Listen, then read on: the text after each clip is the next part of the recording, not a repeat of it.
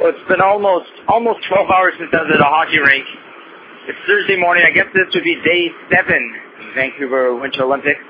It's early morning. I'm here at the North Shore Winter Club to observe a hockey game featuring a lot of the local tech industry luminaries with whom I mingle and fraternize, as well as a variety of ex-NHLers, WHLers, junior players, a whole variety pack of hockey talent out here. But, you know, as soon as you open up the door to a rink, especially one of these small community rinks, the thing that hits you is the smell, just that smell of the ice. And then you're in here rather than up in the nosebleed seats, up high in the rafters, which has its own thrill, watching the players far down below, working their magic, being right here at ice level, and seeing people doing it because they love it. 8 o'clock on a weekday morning, where afterwards most of them will be heading off to a day job or whatever, not getting some exercise. But this is no scrub league hockey. There's some real players out here. Yeah, it's a little bit of a mix, but right away you can tell that there's some players that got some skills, and they help the other ones kind of come along. Some graybeards out there, and a whole variety of jerseys and gear and things matched, unmatched together and pieced together like you're doing it for the love, not doing it for the money. We got a bunch of red jerseys out here. Most of them wearing the Team Canada colors against a bunch of white jerseys, including a bunch of old Canucks jerseys. And there's a visitor from Silicon Valley, Guy Kawasaki. If you're into the blogging and all that, you might know him. Oh, look at that, he's on a breakaway! Holy goal! Nice move, but he couldn't put it home. Anyway, let me tell you about those last couple nights of hockey, because it's been a few days of nonstop hockey action for me. I believe the last time I checked in with you, I was on my way to see Latvia versus Russia at Canada Hockey Place. And sure enough, we went in for a little pre-gamer at the Quebec House. The Quebec House is interesting. Oh, Ian fell. The deflection gets through the 5-hole. The Quebec House is just a big cube. It's out there on the Concord Pacific, and if you were here in Vancouver for the Expo 86 game, you would remember that land is where most of the pavilions were. And now there's the Ontario Pavilion, Saskatchewan Pavilion, Saskatchewan, hard to spell, easy to draw, and the Quebec Pavilion, which is just really a giant cube with like giant 30-foot white walls all around it, but no roof. Inside there's like a little kiosk kind of building where they're selling the refreshments. They got a few just little small booths set up selling beer. They got a band up front, but you look up and it's nothing but sky. So that was kind of weird. And plus there was no line, which is why it was a place of choice. And actually we didn't actually buy beer there. We just drank the beer we smuggled in. But that's a story for another day. And that's just called being thrifty. The same way I'm always traveling with 3 sandwiches in my pocket. And no, I'm not joking or exaggerating. I have 3 sandwiches in my pocket. As the games have gone on, I've traveled lighter and lighter, though, keeping it, because if you have very little gear, then it's much easier getting through security. And folks seem to have figured that out now, right? Because the lines are going faster, the streets are clear as people figure out, well, yeah, really, maybe we ought to be taking transit, right? So, anyway, I'd hoped to rally up with some Latvian fans before the game, but what can I tell you? You know, it's hard to keep on sked. But once you get through the initial security, Guy Kawasaki on the face-off, you get into the other holding pen and while they're clearing out the rink from the previous game, you know what I mean. All the Latvian and Czech fans are all in there chanting the various countries' slogans.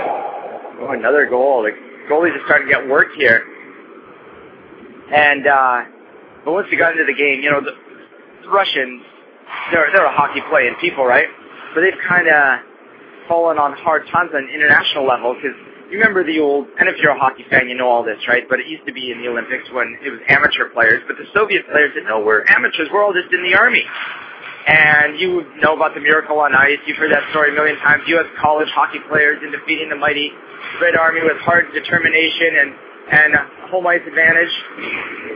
But since the breakup of the Soviet Union, what was that, 92, 93, I just remember hearing the news while I was out seeing Jerry Garcia and David Grisman that summer. Putting it all together. Anyway, part of the flashback. You know, the Russians haven't really won anything big since then because they've tried to put together these teams under various Russian federations, Commonwealth of Independent States, And now they're back to just being Russia. They got their national program back sorted out, and they have an A-list roster of talent. Holy smokes, the lineup up and down. These incredible names, Ovechkin and Malkin, Datsuk, we're just starters, right? We're just the beginning of the list. Whereas Latvia, instead of spanning 14 time zones and having hundreds of millions of people like Russia does, is a small country on the Baltic Sea with a few scant millions. And for years, they lived under the totalitarian regime of the USSR, and they did not like it, right? For years, they were obliged to learn Russian. They were obliged to hide their culture, but yet they kept their culture alive. And a unique culture it is, too, and they're extremely proud of their heritage and their love of hockey. And the way this tournament works, where there's 12 teams, there's, 3 pools, 12 teams. Latvia's right down there at the bottom of the list, as far as qualifying. They had to qualify up from the B pool, go through all the what to do. So they're good enough to sit at the big boys table, except they're going to be hard-pressed to win any games. They're in a pool where they'll play Russia, they'll play Slovakia, and they'll play the Czech Republic. And then based on that, the top team from each of the pools advances as well as the best of the second. Now, while the Russia team was mostly all NHL players and a couple of top players from the KHL, maybe 3 or 4, to augment the lineup, including Nabokov and Brizgalov as their goalies. And for Latvians, they used to have Latvian superhero Arturs Urbe in goal, but he's long since retired. And now the closest they come to NHL is Carlos Straston, who's their captain, an NHL defenseman, and Herbert Vasiliev, who had a cup of coffee with the Canucks for a little while a number of years ago, and he was their starting center. So that's as close as they came. Daniel Zubris isn't there anymore. Stanis Ozolins isn't more. Oh man, it was a treat to watch. So, needless to say, the Russians seem to have a distinct advantage. However, once the puck drops, the Russians clearly had the skill advantage. I mean, there's no doubt about it, right? But the Latvians, rather than falling in a defensive shell and protecting the puck and just dumping the puck and just trying to play the body and chip it out, they were working the stretch pass. They were really experimenting. They were really, they were going for it. And they were taking some chances and giving up chances the other way. And, especially in the second period, the Latvians played them real tight, and they kind of got better in the second than they were in the first. But by the third, the Russian skill just took over, and they took advantage of a few Latvian mistakes. And once you give the puck on the stick of a guy like Ovechkin, he's not going to miss too often. And sure enough, he spotted 2 goals on the night. His teammates run it up, and we finished 8-2 with a couple late ones. Oh, here's Guy Kawasaki again. Oh, Ian Bell with the save. Gives up the rebound, and in it goes. Oh, Ian Bell looking sharp in his Team Canada jersey, though, I got to say. So, anyway, great entertainment, but the story for me, the really enjoyable part was seeing those Latvian fans out there en masse.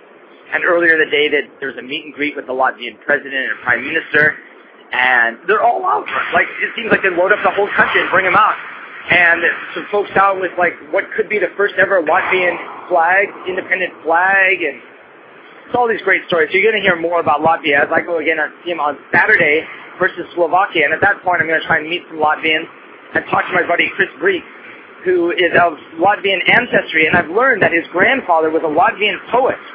And one day, it's painful just to say it. I mean, it sounds like the story of Dr. Zhivago in real life, right?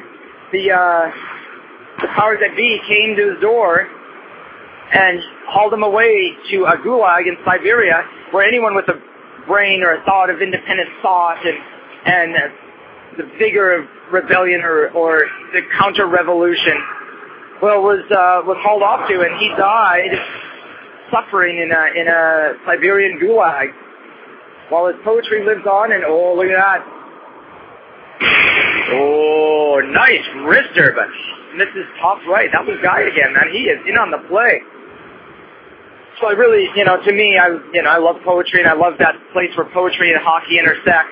So I plan to investigate more of this and help the Latvians celebrate their time here in Canada. So, heading home, getting a few hours sleep, back out of the next day, back to the day job, back out, a couple tall cans and a little bit of herbal preparation. We're back at the rink, and this time to see Czechoslovakia versus the Czech Republic. And this was kind of like, Czech and Slovakia also, like the Latvians, lived under the Soviet regime. Before that, they were under the Nazi regime. And, they've had a hard time just staying free and independent. But one of my personal heroes, Václav Havel, again, someone who lived at that intersection between art and sport and politics and all these things. In 1967, there was the Prague Spring, they call it, and it was like a time of just openness and freedom, and starting to be like the seeds of independence and all this. And this is the time between the Nazis, but before the Soviets really cracked down, and the glory days of the Cold War in the 70s.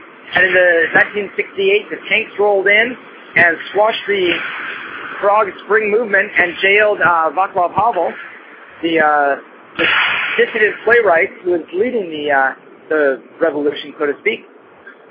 And while in jail, he wrote a tremendous amount of plays. He wasn't allowed to openly communicate, so he spoke through his art, and even the letters to his wife were all veiled messages of dissidence and rebellion and openness and freedom, but it was all veiled behind these existentialist plays that if you read them, you go, what is going on?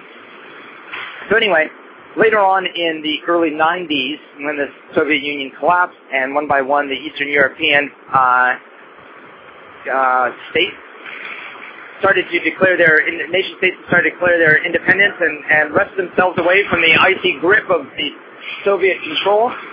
The Václav Havel literally went from the prison to the presidential palace in the course of a day, and stood out on the balcony on King Wenceslas Square.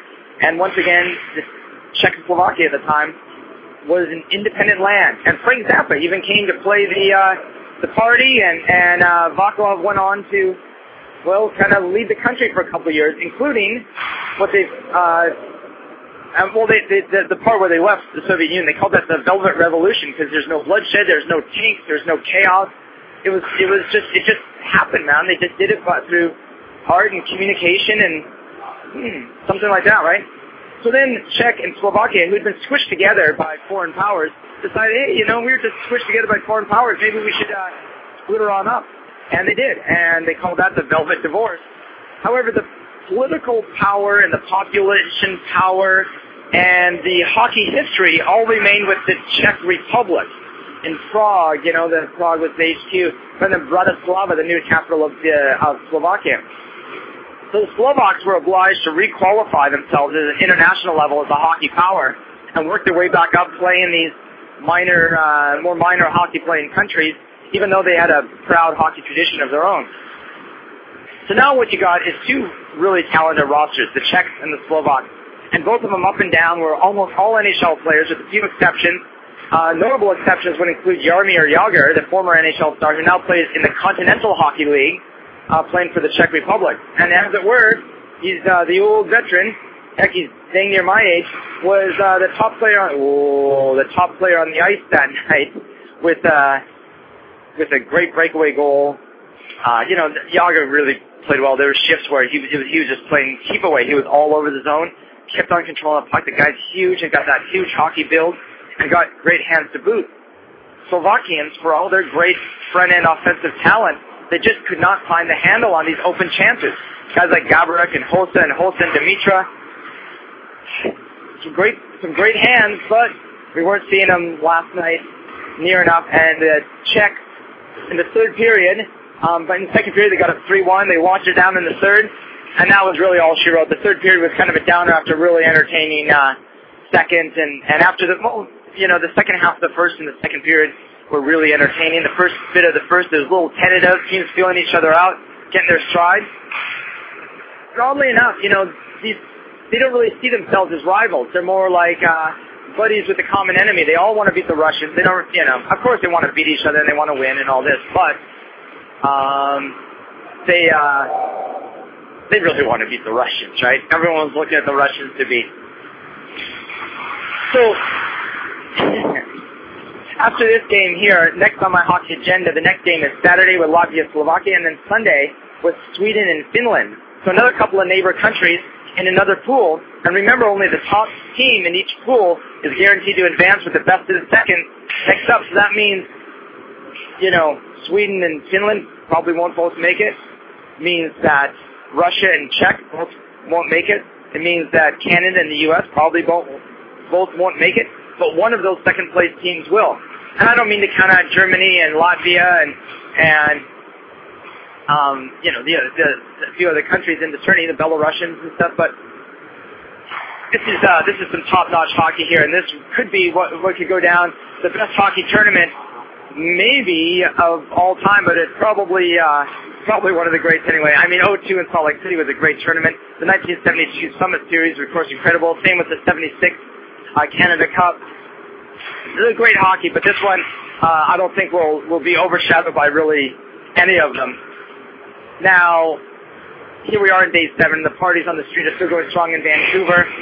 And just speculate, if you will, what the party will be like if Canada men's hockey team wins the gold. It will just be incredible. As we're seeing the Canadian Olympians bring home medals, the town erupts and become national heroes. Well, if you can measure that by trending on Twitter, within moments, Alexander Belledoux and Niel Ricker on the snowboard cross, and all these we're seeing some great performances. Yesterday was a big day for the USA with Shaun White doing the absurdity that this guy was doing on the half pipe is really unfathomable to me, and as well as Shani Davis and a few other Americans winning medals. But on this day, here at the North Shore Winter Club, there's a batch of people doing it for the love. Doing it for the love. They're wearing the colors, and the skills are there, but, not there. You know what I'm saying? They're not ready to lace them up and go down on the big rink yet. But there's some guys who at some point were capable of doing that. But really, when it comes down to it, isn't the Olympics about amateurism? Isn't it about doing it for the love? Isn't it doing it for the fun? Isn't it about having a good time with your friends and colleagues and compatriots and co-conspirators? And that's what I'm doing today. And I hope you're doing the same. Olympic Outsider, out again from North Van.